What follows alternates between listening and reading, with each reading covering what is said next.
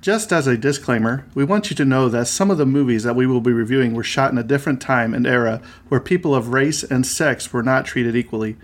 We understand this and hope you do too.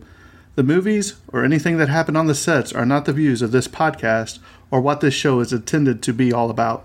Exactly. And we want to give due diligence in presenting the movie and not the views of the cast or directors or anyone involved. But we also feel it's necessary to let the audience know some of the background information to get a feel for what was happening at the time of shooting the film. Again, we hope you understand that we do not agree with everything that went on, and we just want to give out the information.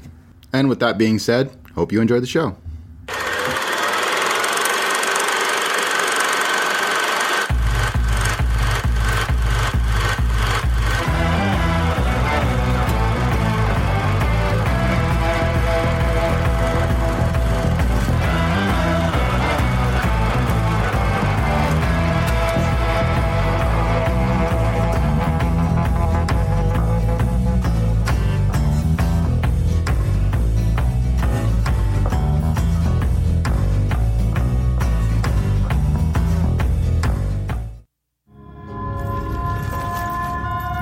In the lands of Middle-earth, legend tells of the Dark Lord Sauron and the ring that would give him the power to enslave the world.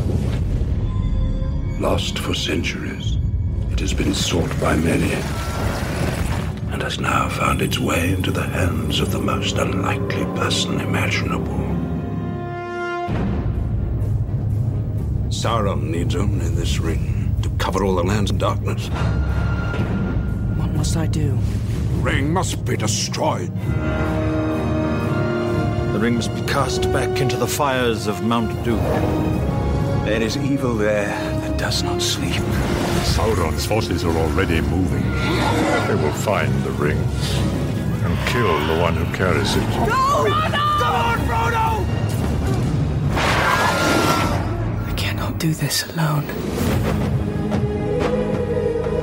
You have my sword. And you have my bow. And my axe. This task was appointed to you, and if you do not find a way, no one will. The enemy has many spies. Birds, beasts. Something draws near. I can feel it. Get off the road! Hide! You must remember, Frodo, the ring is trying to get back to its master. It wants to be found. Let us hope that our presence may go unnoticed.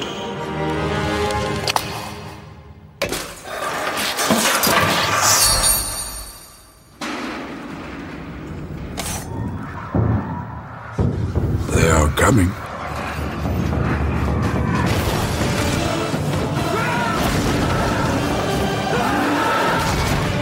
We must stand back! Wish the ring had never come to me. Back, you devils! Wish none of this had happened. You will find your courage. If you want him, come and claim him.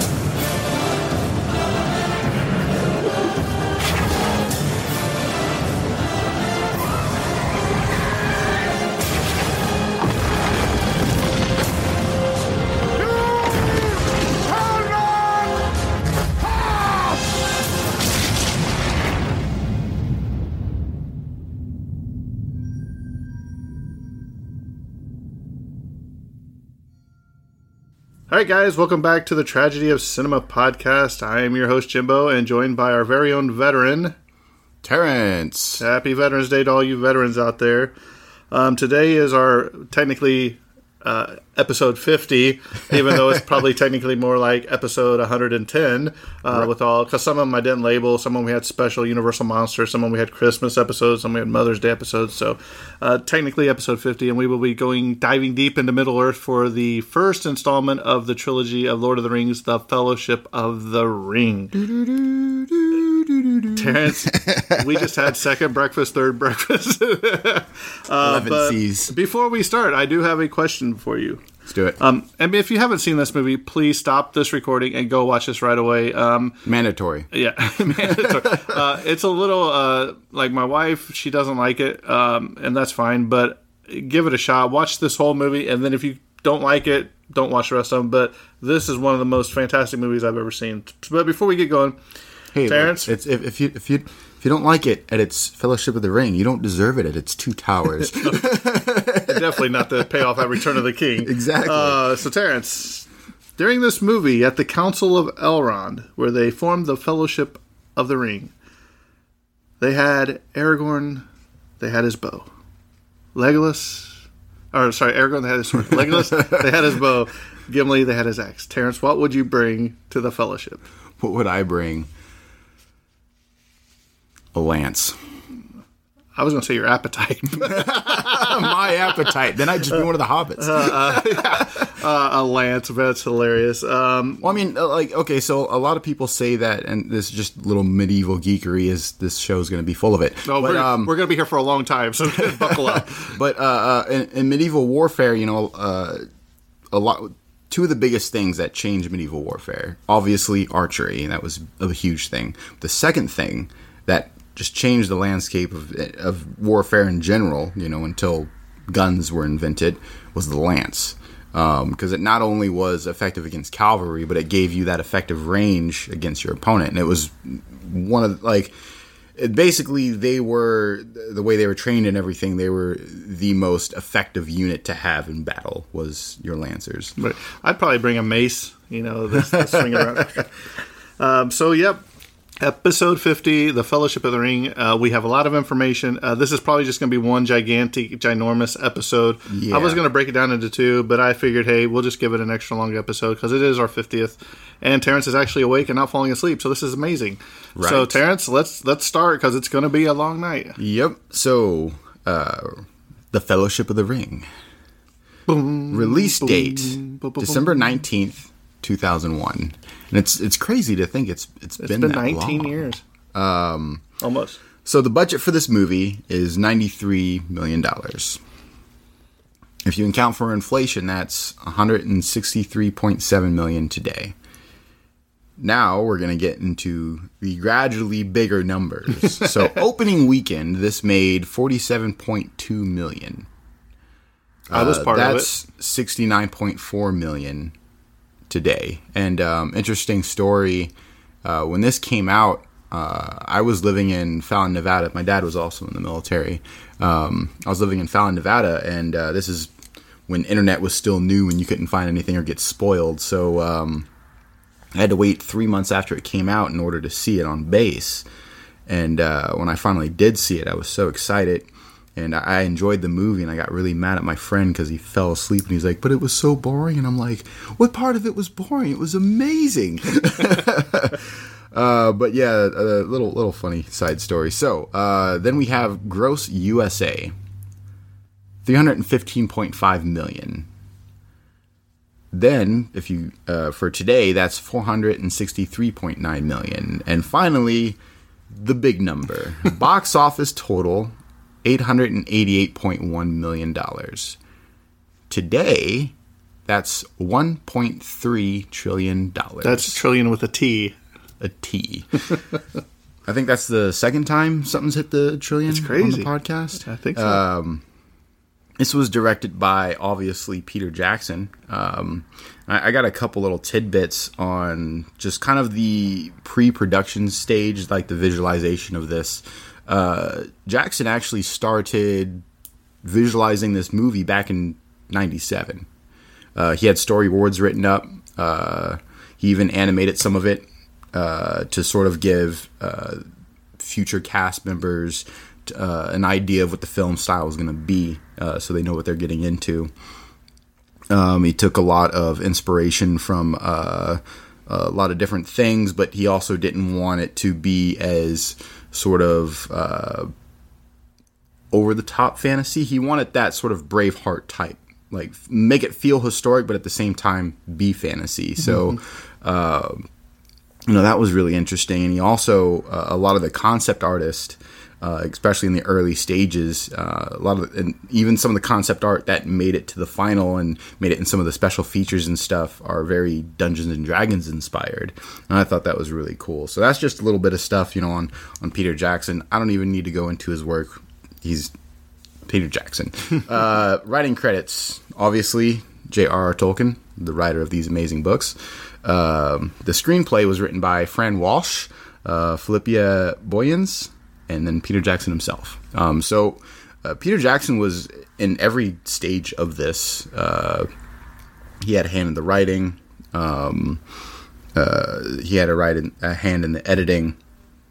Of course, he worked with Howard Shore, who was the musical producer for this film. An amazing composer. He wrote so many different scores for this, and just every Hobbit had its own little had their own little theme, and then every location had their own theme, and there's just so many different intricacies in his music that there's just so many different scores. It's amazing. We got cinematography by Andrew Lesnie, and this was edited by John Gilbert. Originally, Peter Jackson wanted to do this by himself. There's no way. But he quickly found out that he needed more hands, and so he actually he hired on John Gilbert, who then brought on a couple other people to help out editing, because there was a lot to edit. They had a lot of really long nights. They had a lot of 12, 13-hour days just editing, trying to get through the footage and everything. Because I mean, we've all seen. Well, I shouldn't say that. Me and you have seen both the original and the extendeds, and to think that there's even more footage that didn't make the final cut, you know what I mean? And might I add that when you watch the extended scenes or the extended edition, it's like watching a whole new movie because of the stuff that was added. You're like, I don't even remember this. It's because it wasn't in there, but it flowed so perfectly with the original. And what's crazy is it's only 30, 45 minutes in each one. Yeah, extra. And then extra, but it blends in so nicely, and you're just like, wow. But that's the thing about these movies is that this movie is how long was the runtime? It's something astronomical. Oh yeah, this one is 178 minutes. Okay, which so is that's over 208 minutes extended. That's what I'm saying. So I mean that it takes a chunk, but to me it didn't. When I was watching it, it doesn't feel like that because I was so enthralled with the characters. I didn't want it to end. Oh yeah, and then when it ended, you were like, what? I gotta wait for the next one? So. Right? I'll save all that other information for later. I got tons of stuff today, guys. Well, I got pages. So. we got. I made Terrence do his own research today. It's amazing. All right. Here's some of the more technical geeky stuff that I like to put down. So some of the cameras used for this filming, we got American Studio Cam, we got Airflex 435 cam, and then we have the Airflex 535 cam, all with Zeiss lenses. And what's also crazy is about 3,100 shots. We're talking 78 of the Super 35 film were color graded to Color Front in Wellington, New Zealand. So a lot of this was edited in Wellington and Queenstown. Mm-hmm. And then obviously we all know that New Zealand was their prime location for filming. And I believe the studio was in Wellington. So they used 5D Colossus software, and after being scanned by Imager XE scanner with a full 2K resolution, the color graded shots were then recorded to a Kodak 542 intermediate film by the ARRI laser film recorders at 10 bits per channel. So basically what they had to do was a bunch of it was filmed digitally, but also some of it was filmed on film. So what they had to do was take those digital shots and then bring them back to film. So they had to go through this really long process. And it's just kind of some of the small intricacies that they've done with this movie. They also had a program that rendered, when they do those long shots of their army, they created their own program to generate that army. And to help, a lot of those were real people. But they also had a program that helped generate, and this was the first of its kind, which was really cool. Right, and Peter Jackson, when they made it, that I forget how many people were in the armies, but he said that each one could have their own different facial distinctions and all that. Oh, yeah. And also it would know who were the good guys and who were the bad guys to attack each other in certain ways. Yeah. That's amazing. No, that's another thing just on the costuming production wise, and I got a lot more for later, but just each orc and urukai had their own design. Right. Each individual had different distinctions in their armor and their weaponry, and it's super cool. Back to the technical stuff. This was the distributed resolution was 35 millimeter in the medium of anamorphic. The shooting locations, obviously, New Zealand. And back over to this other page. This was produced by New Line Cinema and Wingnut Films. And this was distributed by New Line Cinema. And then we went over the run times, 178 normal, 208 minutes extended. Very long movie, but it doesn't feel that long. It's very seamless. You know, you watch it, you get into it, and you're like, oh no, it's over. And the musical score just helps carry you right along through all your feelings and everything, too. Absolutely. And now, for my favorite part, the awards. A condensed version of his awards because it was over 55 pages worth for me to print out. And I told him, I said, I'm not printing all these out. You're going to have to do your own. So he cut some of them out. So I put, obviously the major films. Awards, and then you mean? And yeah, that's what I meant. Major awards. And then I did some smaller ones that are notable. So obviously we have the Academy Awards, USA 2002. So they won the Oscar for Best Cinematography. It's amazing. There's no doubt about it. The cinematography in this movie and the movies following is just consistently good. Obviously, Andrew Lesnie. Then we have Oscar winner Best Makeup, Peter Owen and Richard Taylor. Then we have winner Oscar Best Music Original Score, Howard Shore. Winner Oscar Best Visual Effects and Best Effects Visual Effects. We got Jim Rigel, Randall William Cook, Richard Taylor, and Mark Steston. Best Oscar nominee for Best Picture. Then we have nominee Best Actor Supporting Role, Ian McKellen. Best Director nominee. Best Writing, Screenplay, Material Previously Produced or Published, nominated. All the rest are nominated. So Best Art Direction, Set Decoration, Best Costume Design, Best Film Editing, Best Music Original Song, and Best Sound. So that's all for nominations. So they won, and then they were nominated for so much basically more. Everything else. Then we have the Golden Globes, USA 2002. So we have just nominations. They didn't win any Golden Globes. But they got Best Picture Drama, all these nominations. Best Director, Motion Picture. Best Original Score, Motion Picture. Best Song, Motion Picture. Then we have the BAFTA Awards, the British Academy Film Awards, where they did win some stuff. So they got the Audience Award. They got the BAFTA Film Award for Best Film. Obviously, Peter Jackson, Brian M. Osborne, and Tim Sanders. Film Award for Best Achievement in Special Visual Effects. Film Award Best Makeup and Hair. Sorry. I gotta really... You need some glasses. I know, right? Eyes are starting to go out. David Lean Award for Direction. Anthony Asquith Award for Film Music. BAFTA Children's Award, Feature Film.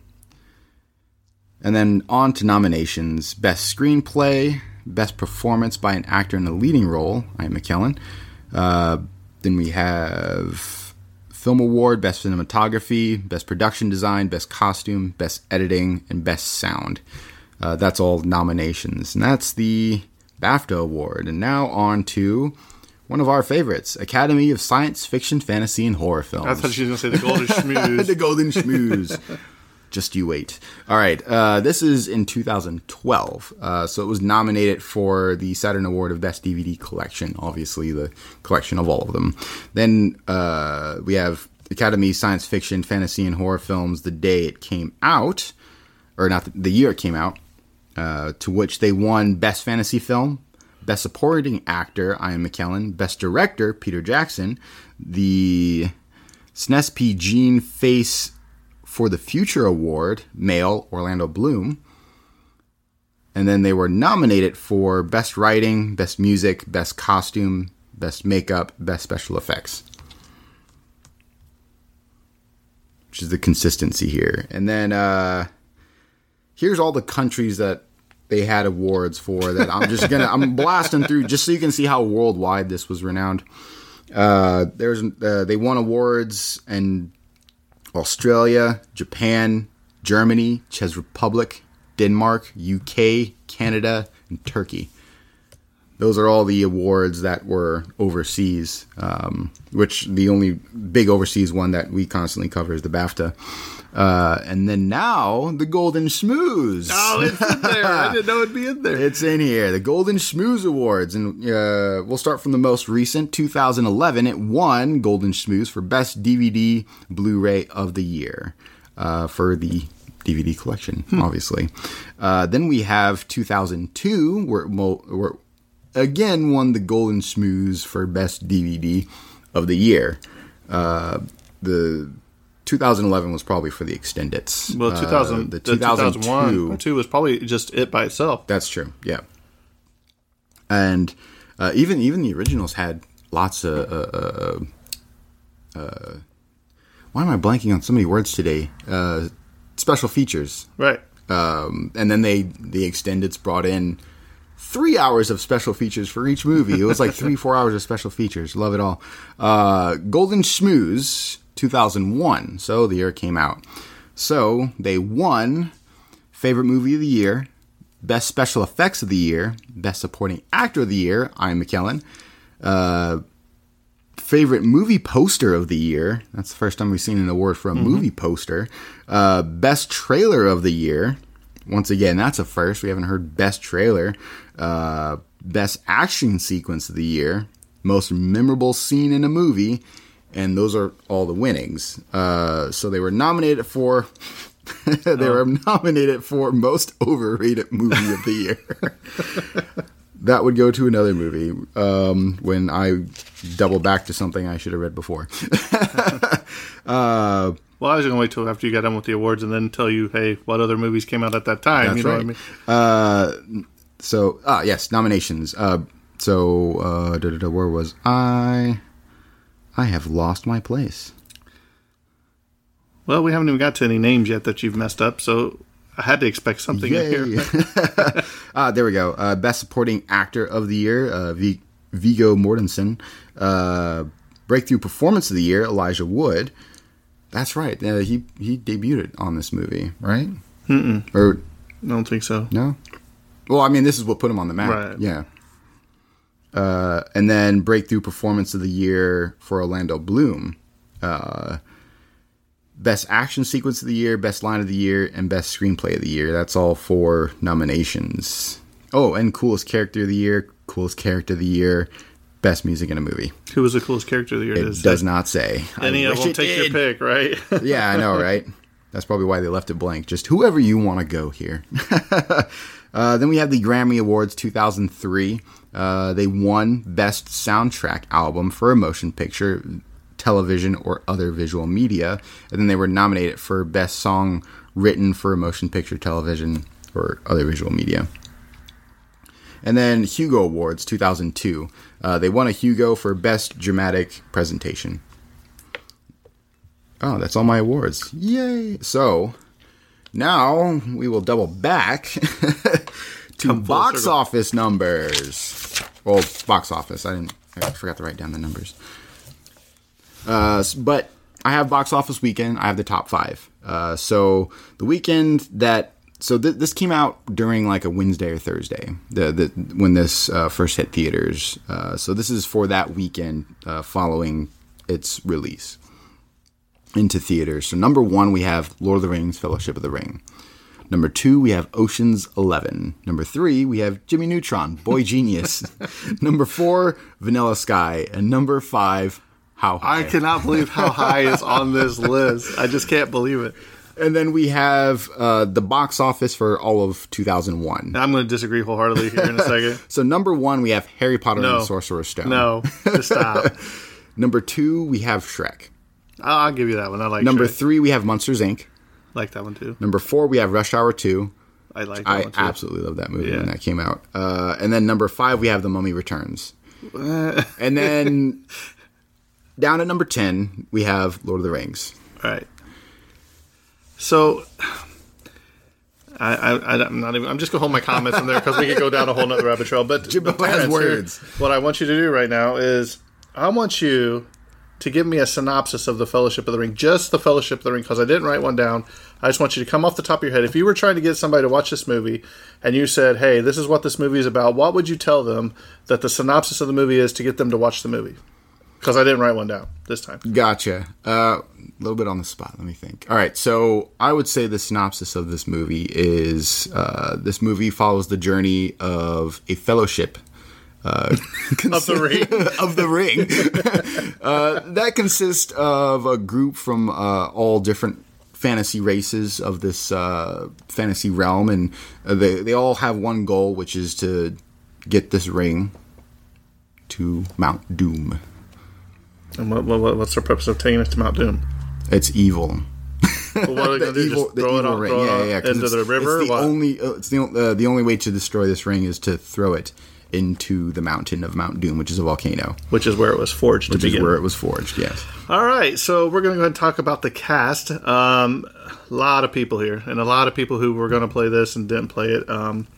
So we'll start. Elijah Wood played Mr. Frodo Baggins. Frodo Baggins. He was a young hobbit who inherits the One Ring from his uncle Bilbo.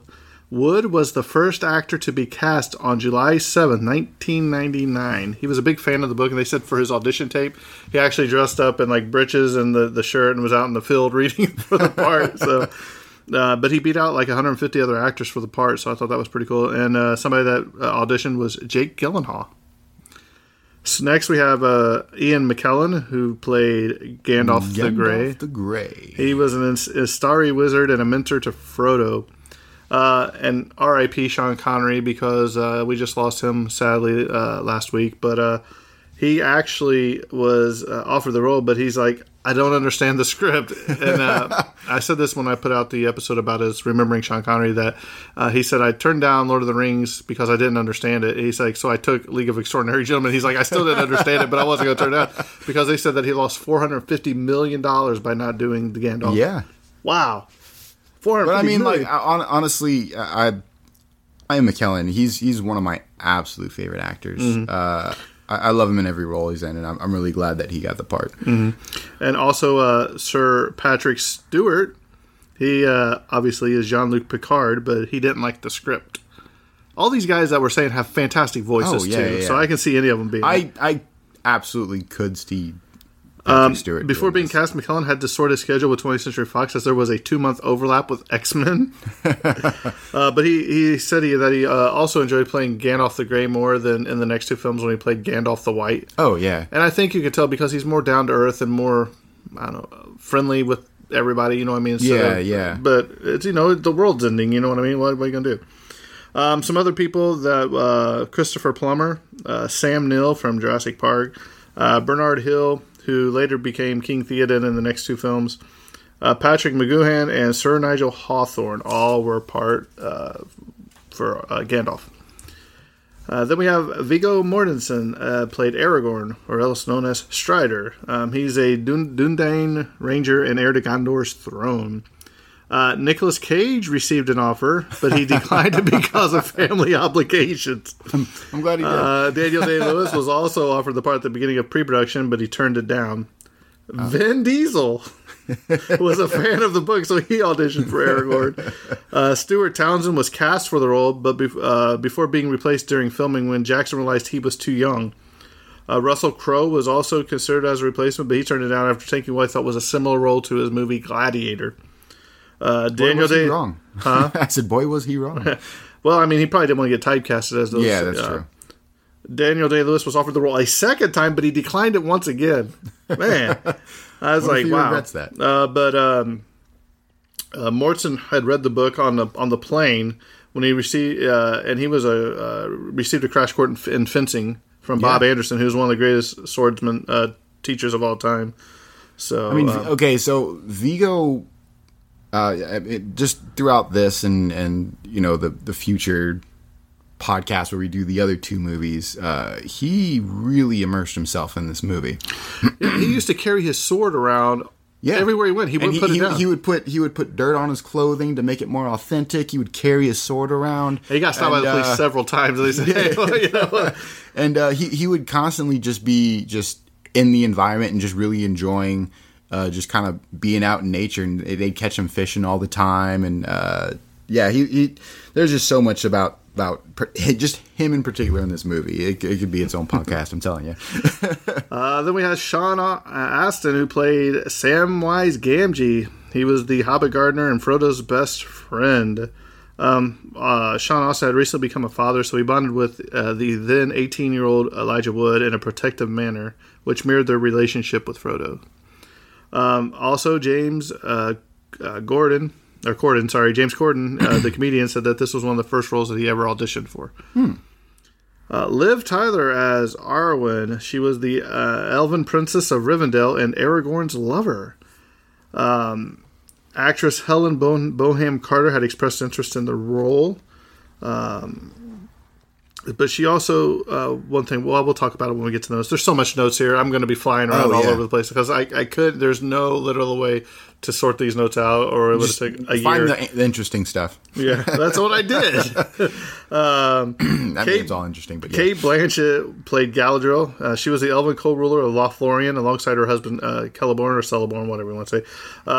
But her contract, she only had to film for 1 month. Yeah, I mean, if you really think about it, she just has a handful of scenes. But when you think about it, it's insane just because those couple scenes took a month, right? Right. And you think about some of the other movies we've covered, and like that's their entire movie, like filming. It's crazy. John Rhys Davies played Gimli, a dwarf warrior who accompanies the Fellowship to Mordor. Billy Connolly, who was considered for the part of Gimli, would later play Dane the Second Ironfoot in Peter Jackson's The Hobbit film trilogy. These are some interesting people that... Rhys Davies was also scheduled, or also played Gimli's father, Gloin, during the scene where the Fellowship is forged. But man, Warwick Davis. I wish Warwick Davis could this. Because if they could take Elijah Wood into them and shrink them, they could have took it the other way and made Warwick Davis bigger. You know what I mean? I think I just love him so much in Willow. That's one of my favorite all-time movies. Then Timothy Spall, Robert Trenbar, and Bill Bailey were also considered. Billy Boyd played Peregrine Took. He's better known as Pippin throughout the movie. And then you have Dominic Monaghan, Mariotic Brandybuck, better known as Merry, who was a distant cousin to Frodo. He actually started off by auditioning for Frodo, but then was cast as Merry. Yep. Orlando Bloom as Legolas Greenleaf. He was a prince of the elves, woodland realm, and a skilled archer. Bloom initially auditioned for Faramir, who appears in the second film, a role which went to David Wenham, which we'll talk about that when we cover the Two Towers at some point during our career. Christopher Lee as Saruman the White, the fallen head of the Astari Order who succumbs to Saruman's will through the use of his Palantir. R.I.P. Get this. Lee. Such an amazing actor. He was a major fan of the book. He read it once a year. That's awesome. His entire life he read it once a year, and he was the only cast member to ever met J.R.R. Tolkien in real life. That makes sense. He originally auditioned for Gandalf, but he was deemed too old. Now get this. Here's some people that auditioned for this. Tim Curry. Oh, wow. Yeah. Jeremy Irons and Malcolm McDowell. Why are you looking at me like that? You're just trying to think of Tim Curry doing it. No. Oh, yeah. I was definitely... I'm like, I can 100% see like Tim Curry doing that. Be great. Hugo Weaving as Elrond, the Elven Lord of Rivendell who leads the Council of Elrond, which ultimately decides to destroy the ring. And you know how we always say our podcasts always basically fall back to another episode we've done. Yeah. David Bowie expressed interest in this role, but Jackson stated, and I quote, "To have a famous, beloved character and a famous star colliding is slightly uncomfortable." So, I can just see him doing the magic dance from Larry. Oh, I know, right? Well, I think they did a great job in casting Hugo Weaving, just because the character is very stoic, and Hugo Weaving's very good at doing just like stoic. Yeah, but I always think of Mr. Anderson because of the Matrix trilogy he was in. He's been in a lot of stuff. Sean Bean played Boromir. He was the prince of the stewards of Gondor who journeys with the Fellowship towards Mordor. Bruce Willis, a fan of the book, expressed interest in this role.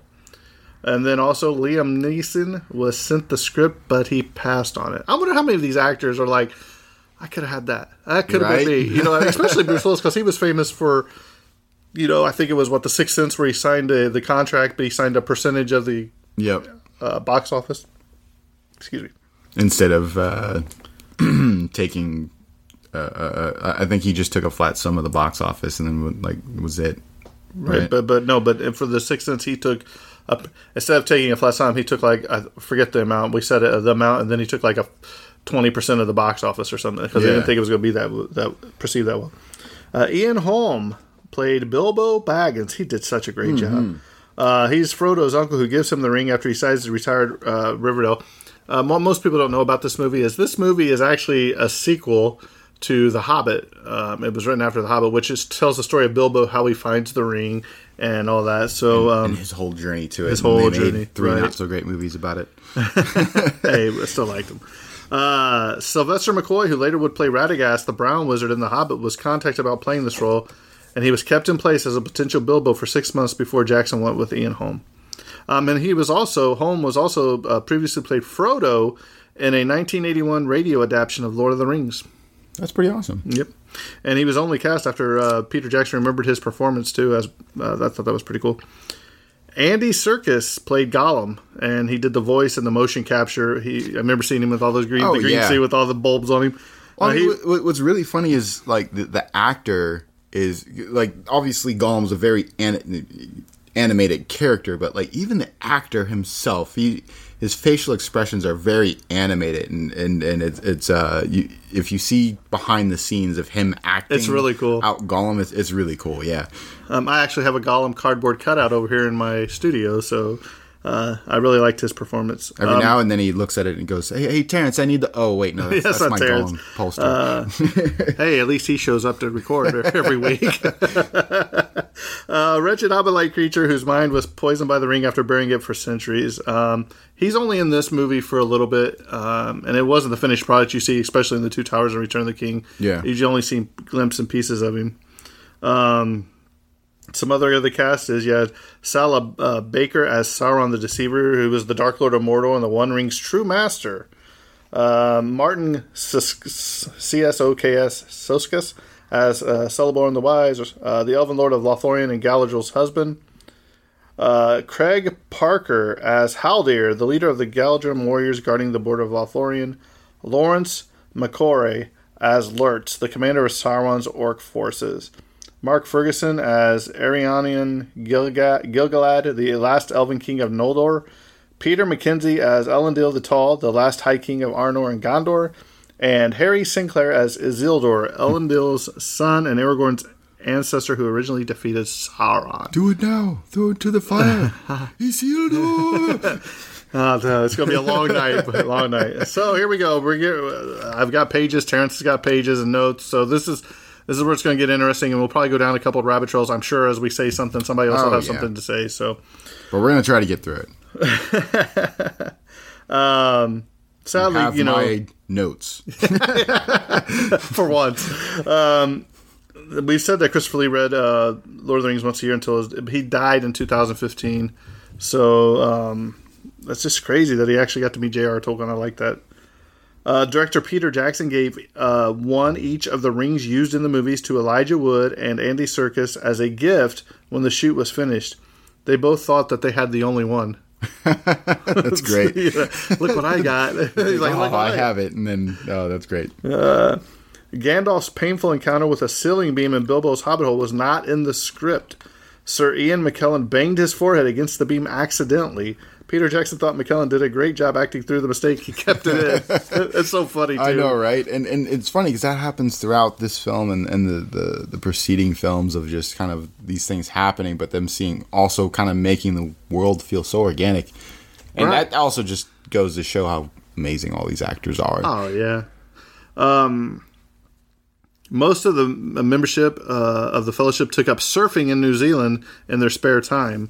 Viggo Mortensen once wiped out terribly one day and bruised one whole side of his face. The next day, makeup artists tried to mask the bruising and swelling, but were unsuccessful.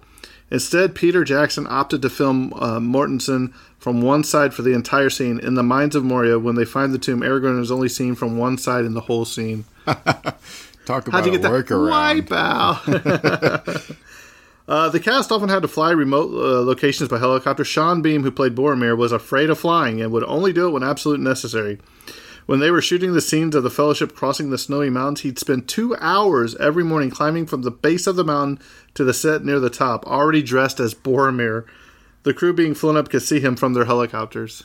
Man. That is dedication, man. Right? 2 hours and in full costume? Right? Man. I don't know if I can do it. Extremely fit. Gimli the Dwarf, who was played by John Rhys Davies, is the tallest of the actors who play members of the Fellowship. He is 6'1", which is hilarious. In the scene, he is probably the smallest character besides the Hobbit. Viggo Mortensen did all of his own stunts, and he only insists on using the real steel sword instead of significantly lighter aluminum swords or safer rubber swords, which were manufactured for battle scenes and stunts. So he took it really to heart. Oh, yeah. Orlando Bloom landed this role of Legolas 2 days before he finished drama school. Wow. So That's talk impressive. About breakthrough role. Right in there. I didn't realize this was like, he got done. He's like, auditioned for this and like, no, wow. He got it 2 days before he finished drama school. No, I'm saying like, yeah. So right before he finished, he goes, I'll audition for this. And then he also did Pirates of the Caribbean too. So. And then right after, yeah. So he's been in a lot of stuff too. Here's what we were talking about a little bit earlier. For the high-tech task, a computer program called Massive made armies of CGI orcs, elves, and humans. These digital creations could think and battle independently, identifying friend or foe thanks to individual fields of vision. Director Peter Jackson's team could click on one creature in a crowd scene of 20,000 and see through their eyes. Different species even boost different fighting techniques. Yeah, that's it, and this is a software that was unique for the time. It was the first of its kind. So it's pretty interesting how many breakthrough things that this movie did.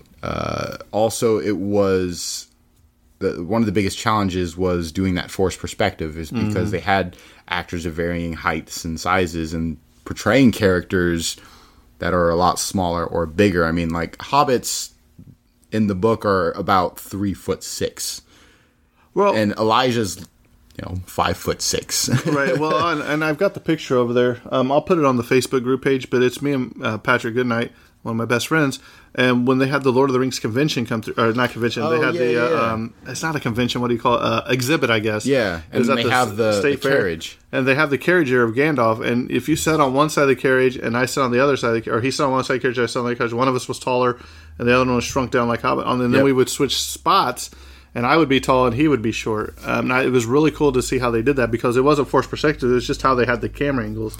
Yeah, so and that's exactly what it is. Right. So. They had to deal with that, throughout all the movies, and there's a lot. There's some of them took multi takes, but some of it was forced perspective. And then there was a couple scenes with they had stunt doubles that were more according to height. A lot of things that they went through in order to do this. It's crazy. Originally, the opening narration, the prologue. It's spoken by Cate Blanchett. They finally, who played Galadriel. So they wanted to show that was the timelessness of the elves because they gave it to her. But originally, the narration of the prologue was spoken by Elijah Wood, who played Frodo.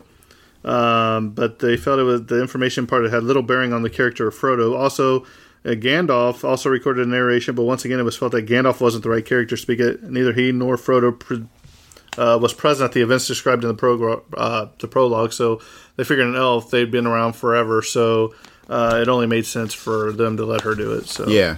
And she did a well job. And, Oh, yeah. And what I liked about the prologue is it set the entire story up well done where you could understand it. You know what I mean? Because you have that whole prologue, then you have, the 7-minute thing of Bilbo talking about the hobbits, you know what I mean? Like what kind of people the hobbits are and all that. I thought that was really well done. The Elvish language spoken in the movie are not just quotes from the book. They were derived from J.R.R. Tolkien's own limited dictionary of that language.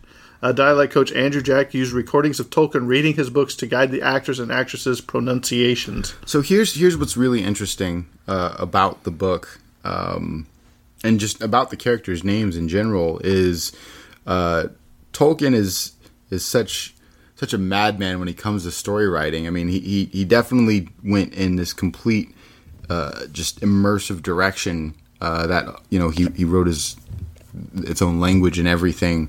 But the books that he wrote are fictionally treated as they're translated from Hobbit. So all the names of the hobbits are translated from a Hobbit language. So that's not what their actual names are. I'll let you stuff a bunch of other facts because I got to find my notes where it shows their actual Hobbit names. But I thought that was really interesting how he did that. So not only is this whole language, but the books themselves are treated as translated from. Well, I think if you look something. at I have all the trilogy together, and I think at the back of the book has the dictionaries in it of all the languages. You know what I mean? When Pippin is being hit with the apples after asking about a second breakfast, it is Aragorn checking the apples at his head. They had to shoot the scene 16 times to get it just right. No. Pippin says he believes that Aragorn enjoyed himself immensely that day. Let's see here. The movie The Lord of the Rings, The Two Towers, and The Lord of the Rings, The Return of the King were filmed simultaneously. The back-to-back-to-back shoot lasted a record equaling 274 days in 16 months, exactly the same time as taken for the principal photography of Apocalypse Now in 1979. Oh, wow. Yeah. Aragorn, who is trilingual in English, Spanish, and Danish, requested the script be revised to let Aragorn speak more of his lines in Elvish. Huh. So I'm telling you, he is just going... He's in the character, man. Oh, yeah. I like how everybody just really immersed themselves, and it shows. Like the loving care that went into this movie, just from top to bottom, everybody put 110. Oh yeah. Veteran swordmaster Bob Anderson called Viggo Mortensen the best swordsman I've ever trained, and he's trained a lot of them. Oh yeah. Viggo Mortensen also purchased Arwen's horse after production and gave it to Liv Tyler's riding double Jane Abbott. Huh. That's pretty cool. Yeah, right? So, I really think he really liked this movie. Oh, yeah. I just think he's one of those ones that just took it to heart and just nailed it. Everybody did. I think, was some time ago that, every now and then they still do meetups and they all get together. Well, they all got tattoos. Yeah. The original Fellowship all got tattoos. That's awesome. the one in Elven or something. Yeah. I don't know if I put it in here or not. We'll find it. Oh, so here's some of the original names. So Peregrine, the actual Hobbit name is Rezonar. Then we have Meriadoc, Mary, whose actual name is Kelamak. And then we have Frodo, who's actually Mura. So these are all that's how much Tolkien went deep into this. Is all the names are just translations from actual Hobbit, and I just think that's really cool. Although in the movie it only seems to be a few weeks or so, the time between Gandalf leaves to research for the ring, tries to find Gollum, and returns to send Frodo on his adventure is a span of 17 years. But it's only a short amount of time in the movie. Oh yeah. But I thought because it makes you think it's right away. You know what I mean? Yeah. So. In general, I think just throughout the movies, it sometimes it's hard to. I think that was the only thing that was ever sort of confusing, is getting a grasp of how long things took to do or how long it took to travel, unless they gave specific I'll be back in this many days, and you're like, okay, all right, it's been this many days. But other than that, sometimes it's hard to grasp the time it takes for them to travel from point A to point B. Right. I think this is one of the coolest things right here is that Hobbiton was made a whole year before production began to make it look like it was natural, a lived-in place complete with real vegetable patches. The Greens Department regulated the length of the grass by having sheep eat it. I just think it's so cool that they went a year in advance to grow something to make it look natural. Viggo Mortensen chipped a tooth while filming a fight sequence. He wanted Peter Jackson to super glue it back on so he could finish his fight scene, but Jackson took him to the dentist on his lunch break, had it patched up, and returned to the set that afternoon. I mean, this guy. Viggo's a madman. Yeah, he is. I love him. When the dragon firework goes off at the party, the shriek heard is actually Billy Boyd actually screaming, as he was unaware at the time that the firework was really going to explode on set. He thought it was going to be a separate shoot or separate shot. It was not scripted, but he take it up. But the take ended up in the final cut. That's so funny. That's always great when stuff like that happens. Like we said, that Christopher Lee was the first person to be cast in this trilogy. But he was the only one that had met Tolkien face to face, like we've said. But because of his extensive knowledge of the books, he frequently visited the makeup department and often gave tips about the facial design of the monsters. Oh, that's great. So he was very hands-on, you know what I mean? Yeah. He's like, no, this is what Tolkien told me. The Council of Elrond was changed quite a bit from the book. But so much so that even while filming it was being changed. The screenwriters decided to change it between from a fierce debate to where Frodo makes his decision, but keeps order of the courting parties was quite a challenge. Because the scene was starting to get too long and expository, it was rewritten even during filming. Boromir's speech at the council was read from a sheet of paper sitting on Sean Bean's lap that was only given to him the night before.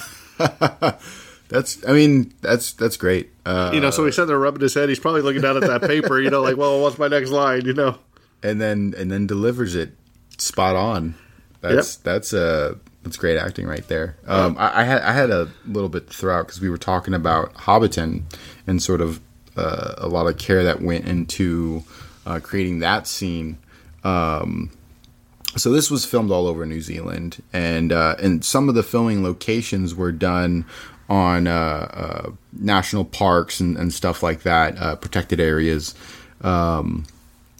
And then there was concern about some of the locations they were filming in. But what happened was, so Wingnut Films Limited were granted a permit or concession from the Department of Conservation in New Zealand to film in these areas. But since everything happened so fast, there were some things that kind of slipped through the cracks that they said that they could do, but incorrectly basically allowed them to do activities such as fantasy filming, vehicles going off-road and stuff like that. So there was a little bit of damage done in some of these areas due to filming. And there was a team that had to come in and clean up after that and basically restore these areas to make sure that they went back to their natural state. And they actually won an award for it. I'm trying to find the name here. I got so much down. Unlike your notes, mine are all just everywhere and written in weird Now you see ways. what I do every single week. I'll keep going until you find it. Sean Astin gained 30 pounds to play the role of Sam. Oh, wow. Yeah. I think you got that tonight while we were reading. Liv Tyler accidentally stabbed herself in the right thigh when filming the "If You Want Him, Come and Claim Him" sequence. The footage was featured in bloopers and outtakes of the movie. Oh, no. Liv Tyler deepened her voice so much to play Arwen that her father, Steven Tyler, asked her if her voice had been dubbed by someone else. The filming of this trilogy pumped about $200 million into the New Zealand economy. The New Zealand government even created a minister for The Lord of the Rings, whose remit was to exploit all the economic opportunities the movies represented. Orlando Bloom originally auditioned for the part of Faramir, like we said. Yeah. I can't believe that he went for that, and they said, "Oh no, come back. We want you to read for Legolas." Right? Maybe they impressed him. He impressed him so much, and I guess he was still in film school. You know what I mean? I'd be flabbergasted. Well, I mean, he definitely brought in chunk of an audience himself. Because I remember after seeing this movie, and give you an idea, I was 11 when this came out. But I definitely remember, particularly probably during the second movie, though, was seeing Orlando Bloom's picture as Legolas and a lot of girls' binders. Oh, yeah. The girls had a lot of those pictures. The different color of the blues for the elves' eyes revealed what race they were. The Lothlorien elves had light blue eyes, and the Rivendell elves' eyes were dark blue. Oh, that's something I never picked up on. Small details. Right. 2 sets of Bag End were made, Bilbo Baggins' house. One to accommodate the hobbits, the other 33% smaller for the full-size Ian McKellen, right down to smaller versions of the books on the bookshelves. Huh. So there you go. The hobbits needed to appear about 3 to 4 feet tall, tiny compared with the 7-foot Gandalf. This was often accompanied using the Force perspective, like we talked about, with Sir Ian McKellen, who was Gandalf, consistently closer to the camera than Elijah Wood. In order to trick the eye into thinking McKellen is towering, in some cases the camera would be moving, something that would not normally break the effect. So special props and sets were designed to maintain the illusion in camera. The 2 most renowned Tolkien artists are Alan Lee and John Howe. So it's very important to Peter Jackson to have these 2 on board. Lee was tracked down to a tiny little village in Dartmoor, England, and was FedExed a package of Jackson's Heavenly Creatures from 1994 and a letter outlining his intentions. They monitored the progress of the FedEx package every single step of the way, but were somewhat surprised when Lee rang them only 3 hours after the delivery to say he'd love to work with them. Howe, meanwhile, was living in Switzerland, and because someone hadn't worked out the time differences between Switzerland and New Zealand correctly, he was called at about 2 a.m. He says the biggest frustration with that phone call was waiting for Jackson to finish the pitch before he could get his yes out. That's so great. These guys were definitely on board. They were probably like, we've been waiting our whole life for this. Now, what's crazy is this, they joined in when he was doing storyboarding. So this is back in 1997. Yeah. The original cut, are you ready for this? Ran for 4 hours and 30 minutes. I would have loved to have seen that. I'd watch it. I'd watch every minute of it. Yeah, multiple times. Orlando Bloom did most of his own stunts. He even broke a rib in the process. Sir Ian McKellen based Gandalf's accent on that of J.R.R. Tolkien. That's amazing. Yep. He probably got a lot of that from Christopher Lee, I would say. In one take of the Buckleberry Ferry scene, Elijah Wood overshot his jump and ended up in the river instead of the ferry. The moth to which Gandalf whispers on top of the tower was born shortly before filming that day and died soon after the scene was finished because it was one of those ones that just live in there. A rubber puppet with a horrific face was superimposed over C. Ian Holmes' face when Bilbo Baggins covets the ring in Rivendell. Holmes was so delighted with the puppet that the design team had a cast iron version of it made for his mantelpiece and gave it to him as a parting gift when Holmes wrapped all of the scenes up for the movie. Is that talking about the... you remember when he's like, it's mine, my shit, his face is like that? I remember being so creeped out when that happened. Yeah, it was very cool. See, here's another thing. With John Rhys Davies, who played Gimli, suffered from a reaction to his prosthetics, usually inflammation around his eyes. That meant he could never be filmed on consecutive days and would always require at least a day off for his skin to return to normal. He was never anything less than 3 hours in the makeup chair. Wow. And he was the tallest actor. Yeah. Costume designer Nagila Dixon had 40 seamstresses working for her, creating over 19,000 costumes. There's a lot of care that went into just the props, the costumes, the armor. And even though there was, like we were talking about earlier, some of them were generated through CGI. But they also had a lot of people, a lot of the orcs, Uruk-hai, elves, and a lot of different scenes are, actual people. And they created over 48,000 pieces of armor for this movie. All right, Terrence, right now you had to pick between the Uruk-hai or the Moria orcs. Who are you taking? Who am I going against? Or who are you taking? Who's going to win? Between the Moria orcs or the Uruk-hai? I guess it depends on the landscape. Because obviously, if they're I think there's more Moria orcs, personally, because them things just came out of nowhere. That is also true. Bilbo Baggins' birthday cake had 111 candles on it, and they eventually set fire to the cake. Legolas's arrows in the final battle are computer generated. It would have been physically impossible for even the most gifted archer to fire off so many arrows so quickly. That's hilarious. Yeah. When you see Frodo and Gandalf sitting on the cart at the beginning, that's the forced perspective I was talking about. He was actually 3 feet behind Sir Ian McKellen, even though they were sitting together. Yeah. Throughout the trilogy, the color of Legolas's eyes changed from blue to brown. This is because the contact lenses Orlando Bloom was wearing scratched his corneas and could not be worn every day. In some of the shots, the post-production team changed his color of his eyes, and some of them are still brown, and we'll get to a couple of them here in a little bit.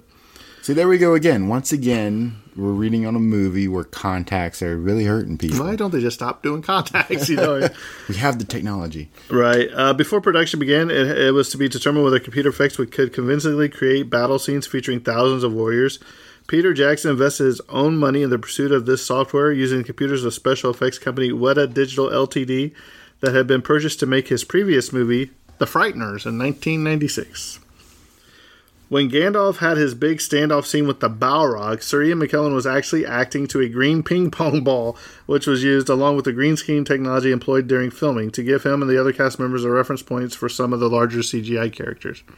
And this is pretty common within CGI. It'll usually be like a ping pong ball or tennis ball, or even sometimes they'll even create like almost like a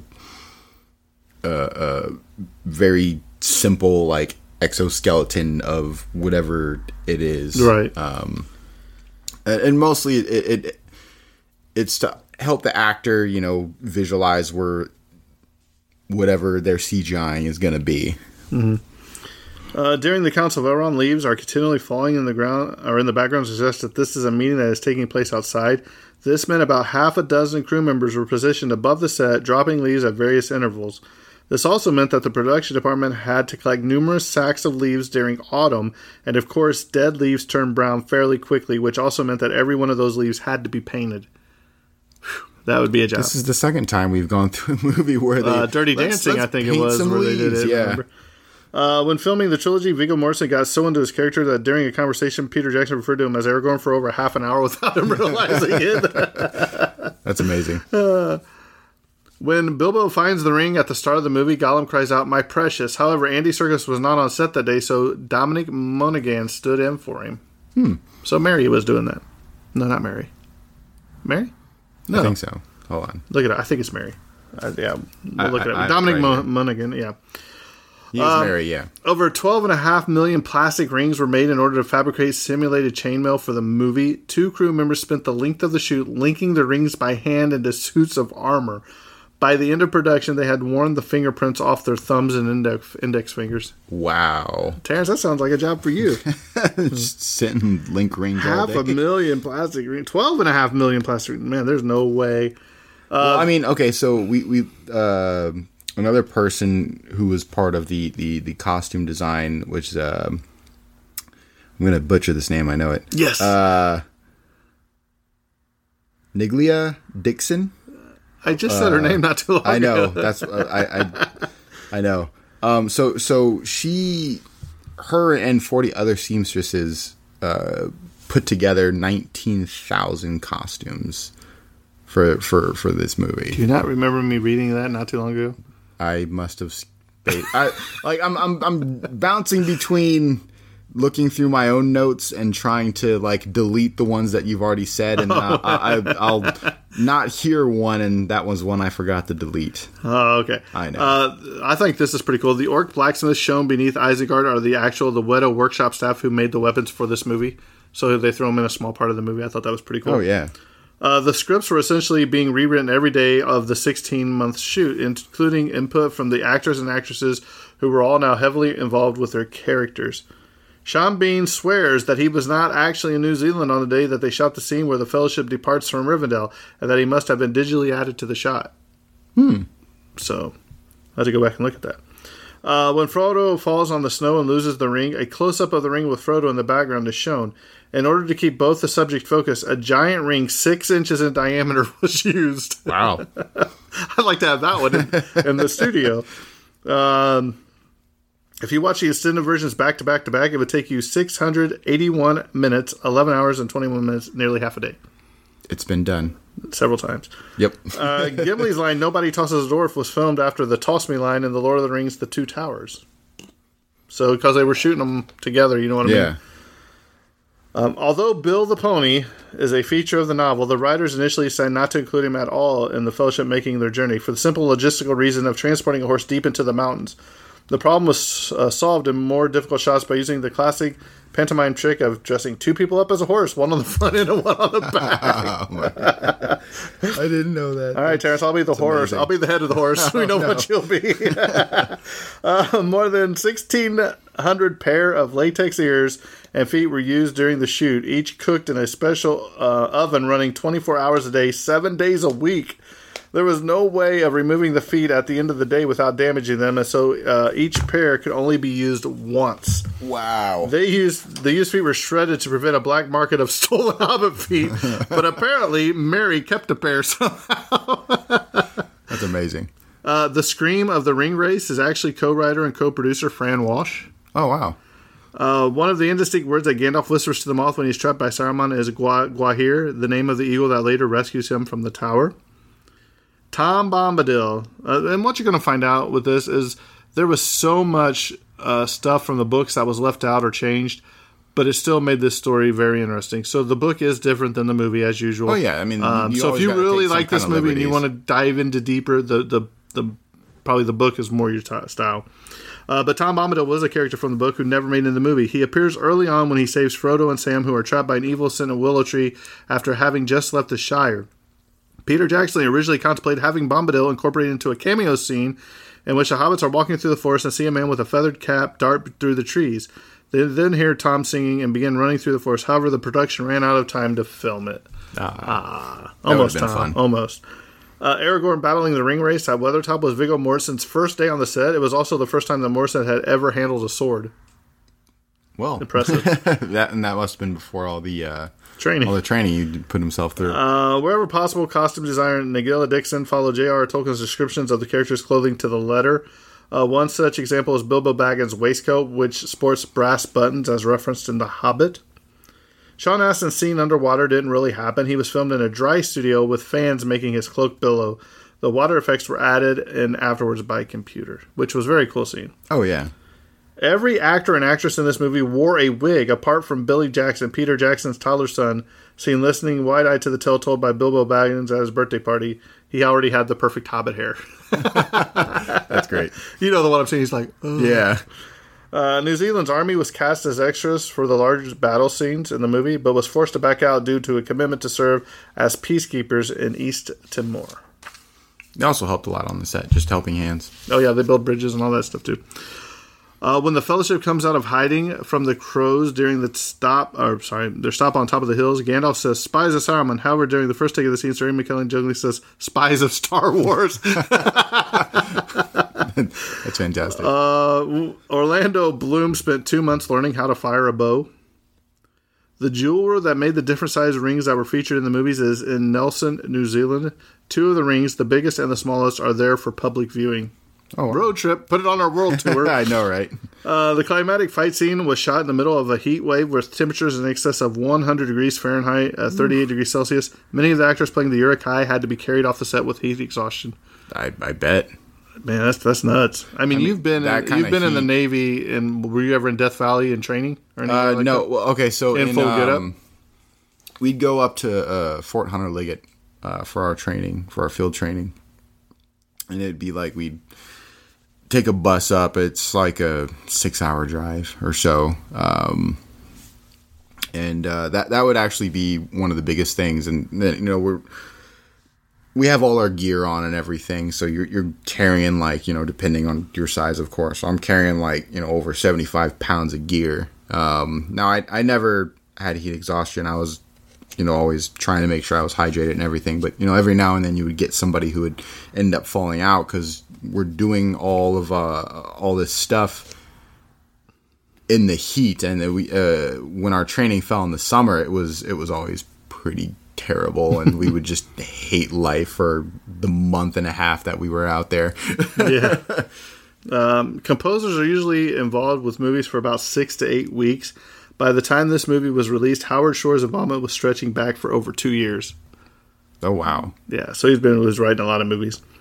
Sauron, and in the words that he's chanting, are one ring to rule them all, one ring to find them, one ring to bring them all, and in the darkness bind them. In the language of Mordor, whenever Frodo puts the ring on, it is also Sauron speaking to him. So, that's pretty cool. The nocturnal screams of possums were used for the screeches made by the orcs in Mines of Moria. That's great. We'll talk about it here a little bit. They use a lot of animals and stuff for the screams and stuff. Sean Astin reckons that there were 50 separate days of the 16-month shoot where the hobbits had their prosthetic feet applied and they were never seen on the camera. Wouldn't that be terrible? Sit there? Yeah. They're like, oh man, they didn't even make the scene. Oh, it's funny because they probably didn't even know until they saw the movie. That's what I'm saying. Well, remember how we sat in that chair for 2 hours to put these feet in? The elves are speaking Sindarian, a fictional language which is influenced by the Welsh. Enya's lyricist Roman Ryan learned Elvish for the 2 songs she contributed to this movie. Terrence, I want you to do the whole podcast next week in Elvish. The scene of Bilbo finding the ring in the prologue was the last scene that Suriam shot as Bilbo Baggins. The same scene was also the first that Martin Freeman shot as Bilbo for The Hobbit in An Unexpected Journey. When the trailer was released on the internet on April 7, 2001, it was downloaded 1.6 million times in the first 24 hours. Wow. Yeah, that was the time of LimeWire, I want to say. Liv Tyler had never read the book. When she was approached to appear in the trilogy, she quickly boned up on the Middle-earth lore to the extent of even learning some Elvish. So a lot of these people actually went and tried to learn some of the Elvish language. And that's very different than what you see sometimes when and of course every actor has their own sort of take on how they want to tackle this. But I do like how more or less everybody was like, well, I want to read the book, so then I can portray these characters. And you kind of wonder, like, if like, let's say Liv Tyler saw Aragorn, getting all into it, walking all around with the set with his sword and all that, or she seen, or if Christopher Lee said, hey, that ain't how Arwen would have done this, because in the book she only speaks like once, and she's not even the one that saves Frodo. It's actually Glorfindel. But what I'm saying, in this, she speaks once at like the very end of the Return of the King too. So. Where are we at here? The large tree that stands above Bag End was built especially by the production department. Every leaf had to be manually attached to that thing. Oof. Wow. Lots of work. New Line Cinema insists on a prologue of 2 minutes. What they received was one that lasts for 7.5 minutes. The Tolkien estate was never in favor of director Peter Jackson's movie adaptation, but seeing as J.R. Tolkien signed the rights away in 1968 for $15,000, which was $99,233 in 2012, there was nothing that they could do about it. Tolkien's grandson, Simon Tolkien, came out in support of the production and was, according to some accounts, disowned by his relatives, although Simon's father, Christopher Tolkien, later denied this. $15,000, man. Back in 68. I mean, this actually happens every now and then where someone will let go of their work and not knowing or just not believing that it'll ever happen into that medium. Although I do know that near the end of Tolkien's life, he did want to eventually see it realized on screen in some way, shape, or form. Yeah. Mary wore a fat suit made of foam every day. He drank 3 liters of water every day so he would not dehydrate. Oh, man. Gollum looks different in this movie, like we said, because the scheduling forced those scenes to be filmed based on early design before Andy Serkis was cast into the role. So, during Bilbo's party, Pippin can be seen in the band playing a guitar. That's great. If we had to name the Hobbit band, what would the name be? A Hobbit band? Yeah. I don't know, the Hungry something. Second breakfasts. Bilbo Baggins. Well, we already talked about that. The overall budget for the trilogy was $300 million plus another $200 million for publicity and marketing. Some of the customers in the Prancing Pony are walking around on stilts to emphasize the height difference with the hobbits. I didn't know that either. That's new. Security was tight on the set. At least 3 people arrested for attempting break-ins. Oh, wow. I guess I'm not surprised. Would you have tried to break in? Heck no. I might try to peek, though. There are several close-ups of fingers toying with a ring. While some have lovely cuticles and nails, some look quite ragged. The latter are Elijah Wood's hands. He had a habit of biting his nails. About 28 separate hobbit holes had to be built for the Shire. Each one had to be different. Production designer Grant Major personally supervised the translation of all the writings in Balin's tomb into Dwarvish. He was then horrified to learn that a visiting J.R.R. Tolkien scholar had taken great offense at seeing the phrase, "Joe was here," among the writings. They scrolled the contents of Balin's tomb from top to bottom and found nothing, only to learn that the scholar, who was very overly seriously about everything to do with Tolkien, had been told by this by a crew carpenter who had having a joke at his expense. That is absolutely Can you imagine? Hilarious. Because the Minds of Moria Balin's tomb was huge. I have that elven or that dwarven stuff all over the place, and Joe was here. Can you imagine screwing? I'd be so mad. That's so great, though. The voices of the Black Riders heard when they reached the Shire before Gandalf returns, and when Arwen carries Frodo across the river were provided by Andy Serkis, who played Gollum. Here you go, Terrence. 1,460 eggs were served to the cast and crew for breakfast every day for shooting. Wow. That's a lot of eggs. That is a lot of eggs. The 4 actors playing the young hobbits would have to go into makeup at 5 a.m. and stand for an hour and a half while their prosthetic feet were being applied. Sean Astin's personal makeup artist doing this was named Sean Foot. James Horner was contacted to compose this music for the movie, but was unavailable because of his work on A Beautiful Mind. The choice of Howard Shore as a composer took some people by surprise because he was associated with dark thrillers and had never worked on an epic movie of this scale. Both Horner and Shore were Oscar nominated for the respective scores, with Shore ultimately winning with his first Academy Award for this movie.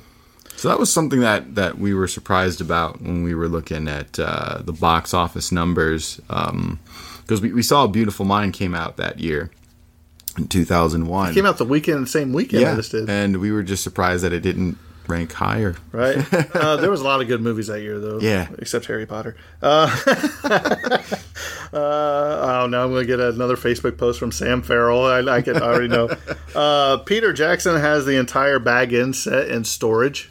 Oh, wow. In case he was like, "Hey, kids, I got a playground for you." One of the stuntmen dislocated his shoulder in the scene where the hobbits tumbled down the hill after pilfering for the vegetables. This was also on the first day of shooting. So, first day of shooting, you put your shoulder out. Great start. I do have a little tidbit of information. The very first scene they filmed obviously was that particular scene, and then when they're hiding from the Nazgul. The reason why Peter Jackson wanted to film that scene first is because he wanted all the hobbits together on their first scene so they can, build rapport and get that relationship, sort of screen chemistry between each other before they had to, split them apart and go from there. The sounds of the orcs were in part recordings of elephant seal pups at the Marine Mammal Center in Sausalito, California. A marine mammal hospital that rescues, rehabilitates, and releases sick and injured seals, sea lions, whales, and dolphins. This movie stayed in the U.S. top 10 grossing movies for 13 weeks. During one take of the Buckleberry Ferry scene, a very strong splinter found its way through Dominic Monaghan's prosthetic foot into his own, causing him considerable pain. While crew members took the splinter out of his foot, Monaghan bragged to his fellow hobbits as to how large the splinter would be, but it ended up being very small. From that point on, Billy Boyd would tease him about splinters whenever something happened to Dominic, much to Dominic's frustration. Sometimes when you get splinters, it feels a lot worse. It feels like a big old stick. Yeah. It's only... But same thing with kidney stones, man. I could tell you the whole thing about those. The big tree in Lothlorien Forest are made of rubber. Sir Christopher Lee broke his left hand after he slammed it in his hotel door. The injury is obviously seen as Saruman jeers at the Fellowship's plight on the Carahadras. The main sound elements for the Cave Trolls' roar were a walrus, a tiger, and a horse. So lions and tigers and bears, they got everything. For the role of Lurtz, it took 11 hours for Lawrence McCore's full costume and makeup to be applied. 11 hours. Half a day just to... Wow. Man. And probably for only like one shoot. I'd be like, just let me sleep in it. Right. While filming the scenes on the River Anduin, Orlando Bloom and John Rhys Davies were swept out of their boats. Bilbo's cake caught fire. We already told it. But Sir, when his cake caught on fire, Sir Hiram Holm gamely finished the scene. The portraits hanging above the fireplace in Bag End are based on the likeness of Peter Jackson and Fran Walsh. I think that's pretty cool. That is pretty awesome. Wellington, the capital of New Zealand, changed its name to Middle Earth for the movie's opening. Oh, here we go. What about this? The water used on the Rivendell set was brought in and contained chlorine. The entire water system had to be waterproof so that the chlorinated water would not leak into the ground and contaminate natural water. After shooting was finished, the water was collected back. So that goes back to they were filming in national parks and highly protected areas and stuff. Right. Large amounts of hair had to be imported into New Zealand for all the wigs. They found some women in Russia who were cutting their hair and selling it to filmmakers. That's great. During filming, Liv Tyler left a pair of her prosthetic ears on the dashboard of her car. When she returned, they had melted. Oh, no. Gallagher's house at Lothlorien was the largest miniature set built for the trilogy. Oh, wow. That's impressive. Yeah. I thought that would have been like Minas Tirith or something like that, Because Lawrence Makora's vision was impaired when he was made up to look like Lurtz, he could not pull punches during the sequences he battles Aragorn in hand-to-hand combat. Rather than having Makor do this sequence over and over until he could pull his punches, Viggo Mortensen decided to fight back just as realistically, making the physical blows completely real. He's like, forget this, just swing at me. In the entire trilogy, Legolas speaks only 5 words to Frodo, and you have my bow. During the scene at the Council of Elrond, it could even be argued that these words weren't even aimed at Frodo, but at the entire council. Right. So, Legolas was stuck up to the Hobbit. Let's see here. Dominic Monaghan suffered from hay fever while filming the scene in the cornfield. Wow. That is unfortunate.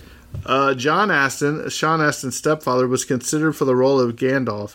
He had also worked with Peter Jackson and Fran Walsh before in The Frighteners, and came back very excited about their passion for the film, which led to Sean Astin to pursue the role of Sam. Pregnancy changed Peter Jackson's vision of Lord of the Rings. Originally, he wanted to cast Lucy Lawless, you know who that is? Xena. Oh, yeah. As Galadriel, and Uma Thurman as Arwen. Oh, wow. Kill Bill. Unfortunately, both became pregnant after being asked to read, and the roles were filled by Kate Blanchett and Liv Tyler, respectively. Thuman was also considered to play Eowyn in later installments, but Miranda Otto landed that role. In the Mines of Moria, the battery for Ian McKellen's illuminated staff was hidden within the folds of his robes. That's super cool. Well, it's interesting because, they had to use all these interesting tricks, and then nowadays you have, prop replicas that just light up. Yeah, like lithium batteries or something. Right. Liv Tyler was scared to operate a car during filming in New Zealand, as she was accustomed to driving on the right in the United States. She often had Orlando Bloom drive her around, as he was familiar with driving on the left side because of England. So that makes sense. I'd be scared too. That's like when I learned to drive, I was in Japan. So when I came back to the States, it was super weird. 29 Ringwraith costumes were made. Elijah Wood never wore a full chainmail mithril vest, only the top half of it.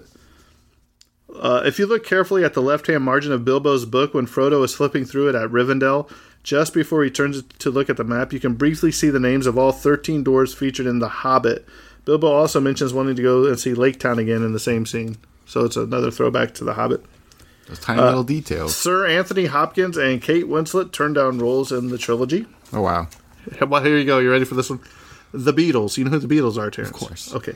The Beatles wanted to star in an adaptation of The Lord of the Rings and asked Stanley Kubrick to direct. Kubrick declined, feeling the book was unfilmable. The cast would have been Paul McCartney as Frodo, George Harrison as Gandalf, Ringo Starr as Samwise, and John Lennon as Gollum. That's hilarious. I kind of wish that happened. I know. I kind of wish I could have seen it. We already talked about they made over 45,000 prosthetics. Hugo Weaving was recovering from the flu during the filming of the scene where Elrond talks to Gandalf at Rivendell, and as a result, he had a hoarse voice. Co-writer Philippa Boyens remarked on the DVD commentary that she felt it actually enhanced the quality of his voice. Wow.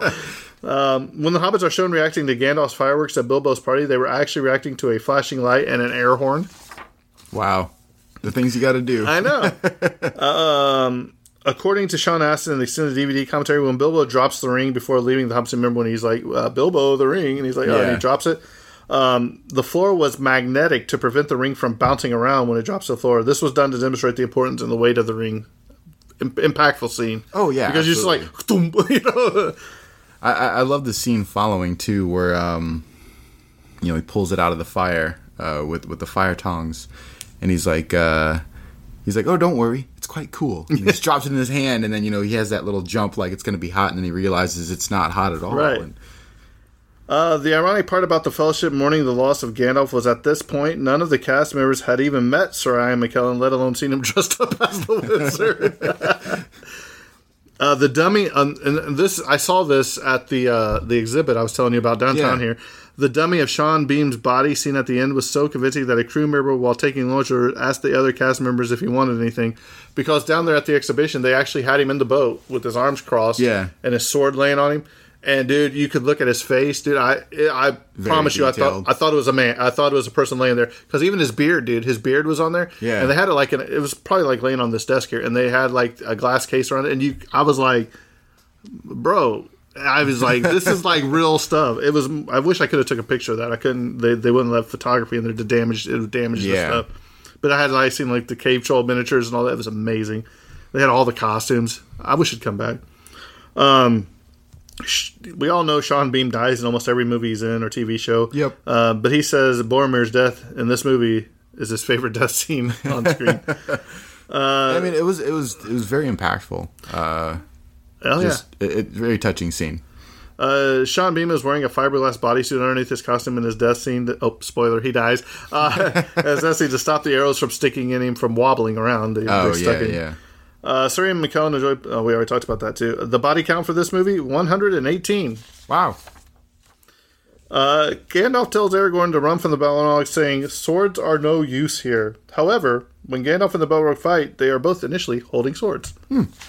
So, Terrence, one little bit. Anything else? It's a pretty well known fact, but for those who maybe don't know, or for those who maybe stay away from the internet, good on you, by the way.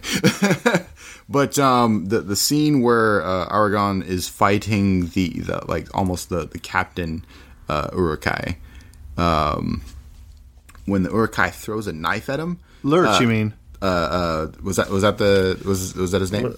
Lurch is the head Uruk-hai guy. Yeah. So it was supposed to be a snapshot cut where he's supposed to fake throwing the knife, and then they pan the camera and it looks like it was thrown. He actually accidentally threw the knife, and Viggo actually blocked said knife. Like, that whole scene is real, and I just think that's great. Oh, yeah. So, Terrence, give me your thoughts on the Fellowship of the Ring.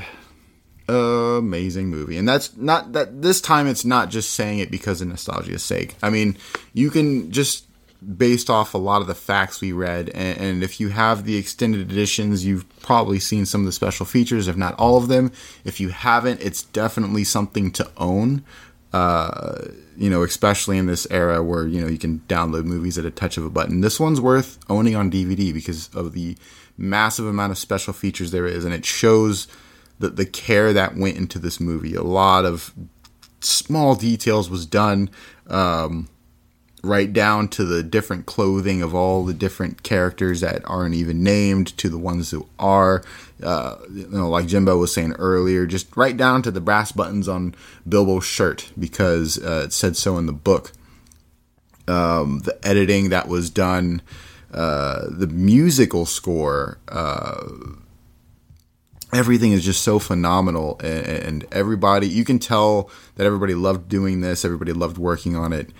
And it shows in the final product. Amazing movie, top to bottom. Absolutely one of my favorites. I always watch all three in sequence. I can't not. I've the only qualm I had was what I said earlier. Sometimes I don't have a concept of how much time has passed, but it's such a small nitpick that I have to pull out because I really have nothing negative to say about this movie. Now, some people might say it's boring, and like I said before, especially when I was younger, a lot of younger kids were falling asleep, and I've even known even nowadays, some people try to watch and fall asleep maybe. And of the three movies, yes, it's the slower paced one, but it builds up. It shows the character development and all that stuff. What's the word I'm looking for? It gives context to the rest of the movies. You gotta have that slow build up to appreciate the impact that the other two movies. Well, if you want to compare it in the way of Marvel movies, you always have like your origin movie. Yeah, exactly. You have to take time to develop the characters in the origin movie, and then then you get like a Civil War, and then you get your Civil Wars and your Endgame and all that stuff that you appreciate so much more now that you have the final picture. Exactly, and so it's incredible. If you haven't seen it at this point, you've listened to us talk about it for X amount of time, probably hour plus. Definitely go watch it if you've made it this far and haven't seen it. But for those who have, you more than likely know what I'm talking about. I've enjoyed not only this movie, but things that have spun off from this movie. The sequels of this movie, board games, video games. I mean, just all kinds of stuff. The prop replicas, and me and Jimbo were talking earlier. One of the first things I got after watching this movie, I got a cool little Lord of the Rings bookmark, and the little tassel had the one ring on it. Just I love this movie, and it is an incredible movie. I think what really can be said about this movie is it has something for everyone. We didn't even talk about the love story and the forbidden love, because Aragorn and Arwen are in love, and her dad is like, look, it's not right. You're going to live for thousands of years, and this guy is a human being, and he's going to die off. He's going to get old, and you're just still going to be young. You're still going to be young. And, she can basically give up her immortality or whatever to become basically human, if you will. Not she's an elf, but there's adventure, there's peril, there's danger, there's pain, there's death, there's friendship, there's loss, there's all kinds of stuff in here. There's something in here for everybody. Oh yeah, it's a movie that takes you through all the spectrum of emotions. And then once you see the rest of the series, which we'll cover eventually, like I told you before, I'm a big Star Wars fan. You can see around my room, I've got all these autographs and everything. But this movie is just so well done. Star Wars you can nitpick to death just for the timing and everything. These movies are hard to find anything wrong with them. Just for everything said, the score, the actors, everything about it. You'd be like, well, fantasy's not really my thing. Well, this I'm telling you, give this movie a shot. And once you get to the end of this movie, if you don't want to keep watching the rest, then I don't know what to tell you. But I'm just saying, this is a great movie. It's definitely in my top 5 of the trilogy. Is definitely in my top 5 of all time. Oh yeah, easily, hands down, hands down.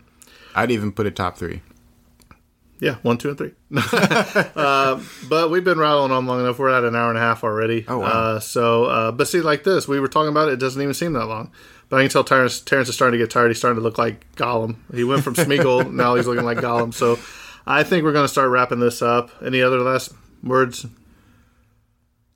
No, I got nothing. If you made it this far, thank you for listening. Well, happy Veterans Day to all you veterans out there. Thank you for your service. Thanks, Terrence, for your service for our country. We love you guys. If you want to reach out to us, tragedyofcinema@gmail.com. You can join our Facebook page, the Tragedy of Cinema podcast. Here's what I challenge people to do. If you've made it this far, and if you put this on a lower scale than me and Jimbo, because we tend to sometimes butt heads with our audience, we've not liked a couple. Die Hard's not a Christmas movie. There, I had to get that. We've definitely criticized some beloved movies, and this is one of ours. And if for some reason there's some criticisms you think that we may have missed, I would definitely be interested to hear that. I want to hear maybe from a different perspective, because I have nothing but love for this movie and knowing all about it. And I will make Terrence read them on the air next week. Oh, by the way, speaking of next week, are you ready for this? Me and Terrence discuss it, and guess what? We're not afraid. We will not be censored. We are going to do Blazing Saddles. We're finally doing a Mel Brooks movie. We're doing Mel Brooks' Blazing Saddles. Now, we're going to tread lightly in certain areas of this movie because we have to. But, it's a movie that we're going to cover because I don't want it to be so censored on TV that we forgot where we came from, and for people just to have a good time. You know what I mean? Because we've talked about this. I mean, we'll talk about it next week, but so be on the lookout for Blazing Saddles. Watch Blazing Saddles and prep for next week. Well, just saying, when you watch Blazing Saddles, there's a disclaimer at the beginning of our episodes for a reason, Absolutely. and this one definitely is going to fall in that. It's definitely fall into it. So, well, with that being said, this episode's coming to a close, and that's a wrap, and cut.